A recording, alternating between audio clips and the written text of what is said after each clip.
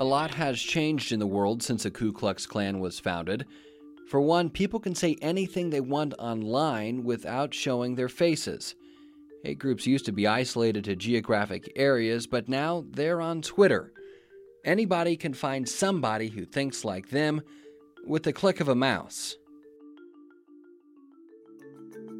I'm Storm Jones. This is Hate in America.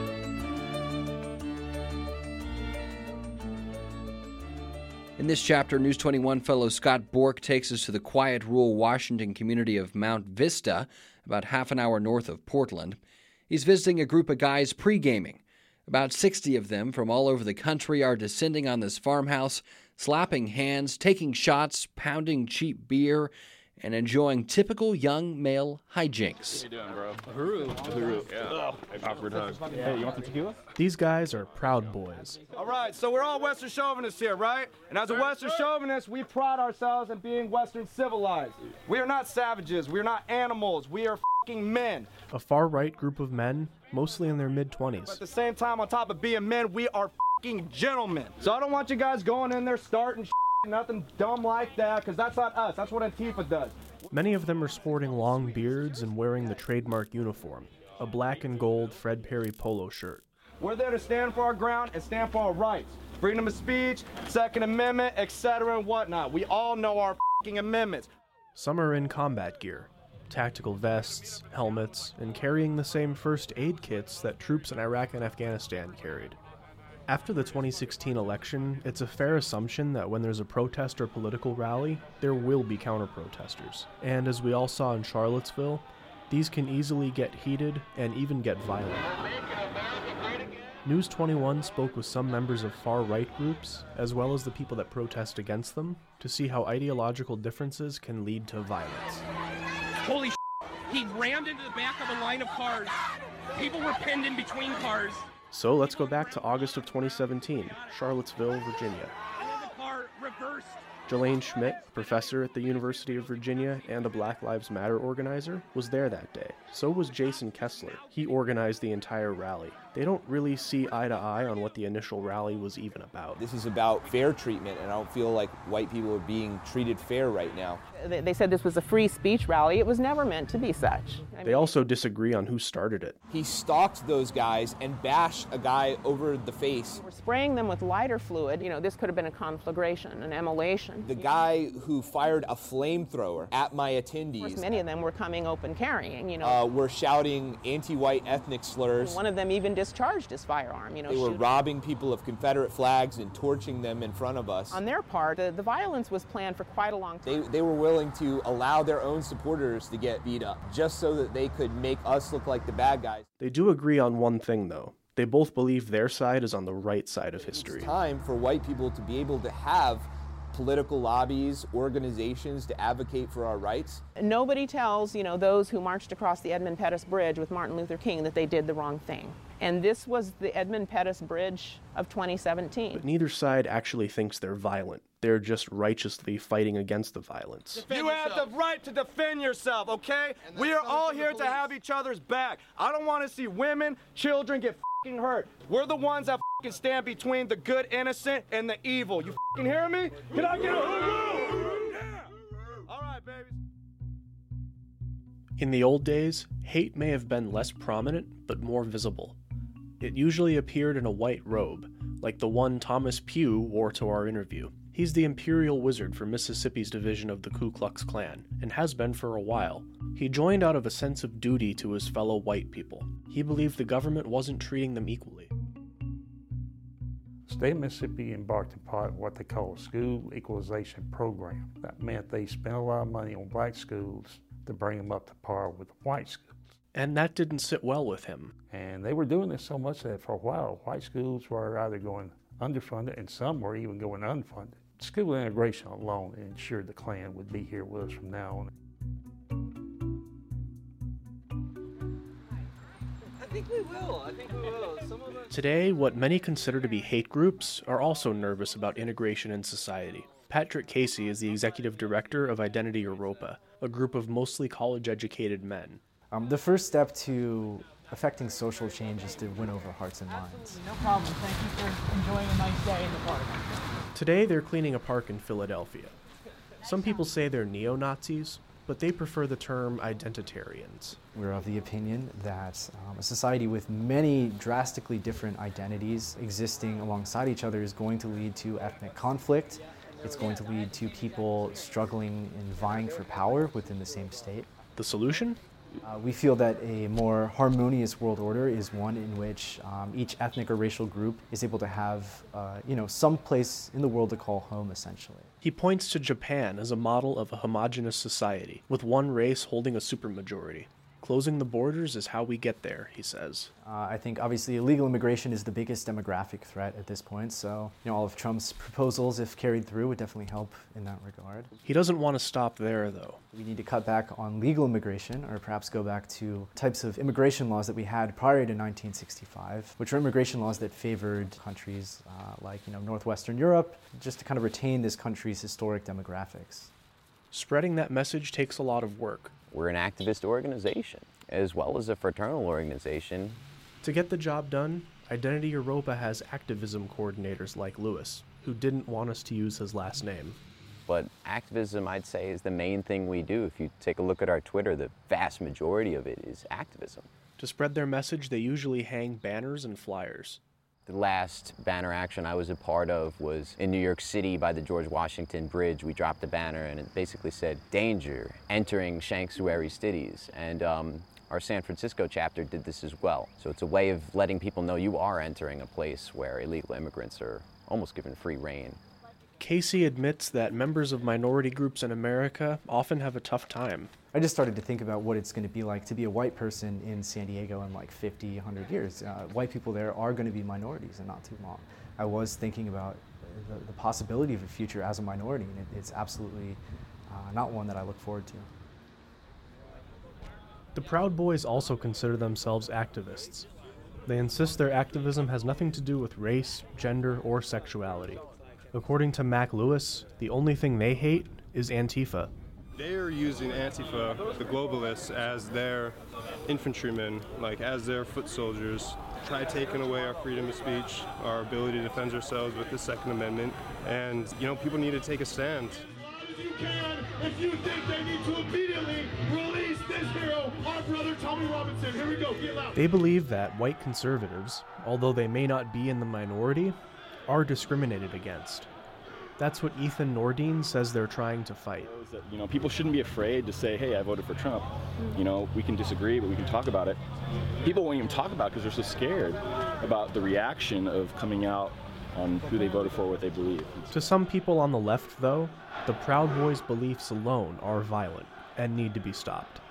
We won't allow them to commandeer our public spaces and advocate for their hate without some vocal and visible expression of dissent. We just won't allow that. A common refrain echoed by the Proud Boys is how concerned they are by violence that they say left-wing protesters and anti-fascist activists wage against conservatives. For Proud Boy Daniel Garris, standing up to this violence is his calling. And then we started getting calls from people that were being assaulted, elderly people, elderly vets, disabled vets, younger people being spit on and assaulted by people that just because they had dissenting views. And we were one of the only people that step up and put ourselves between those people. And we'll do it until the day I take my last breath, period. That's why he and about 50 other Proud Boys crowded into an old school bus to head to the rally. This sense of duty and meaning is how they recruit.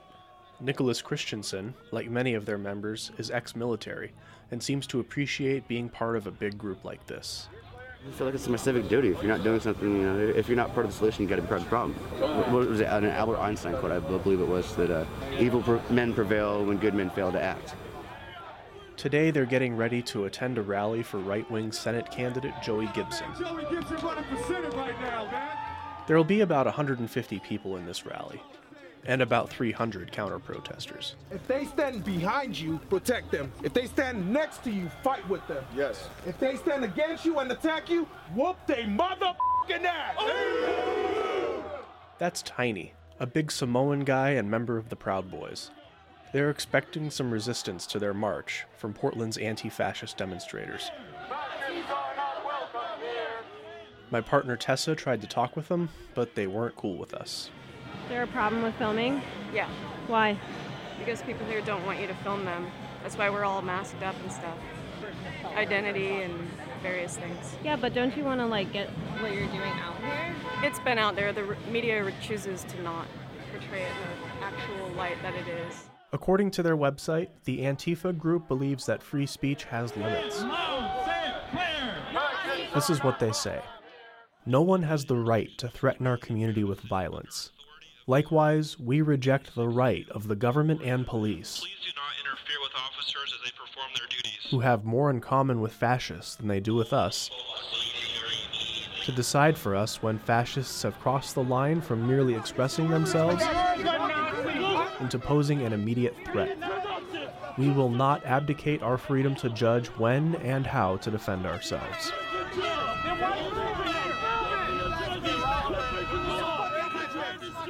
When they cross paths with people they consider fascists, like Joey Gibson and the Proud Boys, well, it pops off.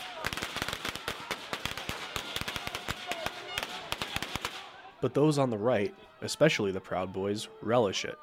Yeah, well, and just posting it online, and everybody's like, well, we want to come to this. And it's like, well, let's do another one. Let's go down to the streets and, prove that we're allowed to be here, For this rally, Proud Boys from across the country and even Hawaii flew in. These groups use social media quite a bit. It's free, it's anonymous, and it's low risk. Northern Arizona University lecturer Dr. Ben Kruger, an expert in online political rhetoric, says the internet is a definite factor in the rise of modern hate. Messages online carry lower social costs than message face-to-face. What we see happens online, social cost goes away. I don't have to immediately face whoever I'm talking to, and so that then increases polarization. Jared Taylor founded American Renaissance, a self-described white advocacy group that extensively used social media to spread its message of white civil rights. Until December of last year, Twitter just sent us a notice, both my account and the company account, saying that we were suspended. And they said, well, the suspension is permanent because you are affiliated with a violent extremist group. He was flabbergasted. I was flabbergasted by that. Not even our worst enemies have ever accused us of affiliation with violence or provoking violence or having anything to do with violence. Taylor views this as left-on-right discrimination by powerful leftists in California. It's very clear that if a group like Twitter or Facebook starts censoring, they tend to censor on the right, not on the left. And is this really the kind of world we want to live in, where the Silicon Valley guys in their hoodies get to decide what is stated publicly and what isn't? Kruger disagrees. He says private forums, like privately owned social media companies, can control speech on their platforms as they see fit. There's nothing in First Amendment law that says a private organization like Facebook or someone who owns a web hosting company can't ban these people from expressing their opinions. And people vote with their wallets, too. I think this is a case, oddly enough, where capitalism and the free market may play a role. Like it or not, though, removing extremist groups from Twitter does impact their ability to recruit and spread their messages. Nothing has quite the same reach and impact. We are on Gab, but Gab is a much smaller platform with a limited audience and doesn't have anything like the same reach. President Trump is not on Gab, he's on Twitter. Their opponents on the left can use social media to their advantage, too. Portland Antifa has doxed many members of the Proud Boys based on their social media presence. And in Charlottesville, Jelaine Schmidt, the Black Lives Matter organizer, was able to identify people she says were being violent. It was only through civilian intelligence efforts, in taking pictures of these people and kind of connecting the dots to their social media profiles, that they were identified by name. For the Proud Boys, this is just one of the many threats they say they're willing to endure for their cause. Knowing that, Lord, because we're standing on your will. Every form of evil set against us shall not prosper. Knowing that, Lord, through your righteousness becomes victory, Father, and we honor you by standing up and having will and the hunger for righteousness. In Jesus' name, amen. For the Proud Boys, engaging in combat with the so-called enemy is a literal rite of passage. They have a 4-degree system. To earn the first degree, a Proud Boy must declare they're a Western chauvinist who refuses to apologize for creating the modern world. You can say, you can videotape yourself and post it to, whatever, Facebook, whatever. Second degree is having 5 other Proud Boys punch you while you name 5 breakfast cereals. It's adrenaline control. You got 5 big dudes punching you, but at the same time, it's kind of a joke, and people don't get that. People don't get the humor behind it. You're getting jumped in, but not really. The third degree requires them to get a Proud Boys tattoo. The Proud Boys aren't the only right-wing group that has weird initiation rites. Just ask Thomas Pugh, the imperial wizard of the Mississippi KKK. The Klan started out simply as a social, fraternal organization for fellowship. They had all kinds of initiation. One of them was a new man was to dress up in a sheet as a ghost, ride out to the home of his sweetheart and serenade her. And the fourth degree requires members to, quote, endure a major conflict related to the cause. As soon as the right-wing activists left their rally and tried to begin their permitted march down the streets of Portland, many of the Proud Boys earned their fourth degree.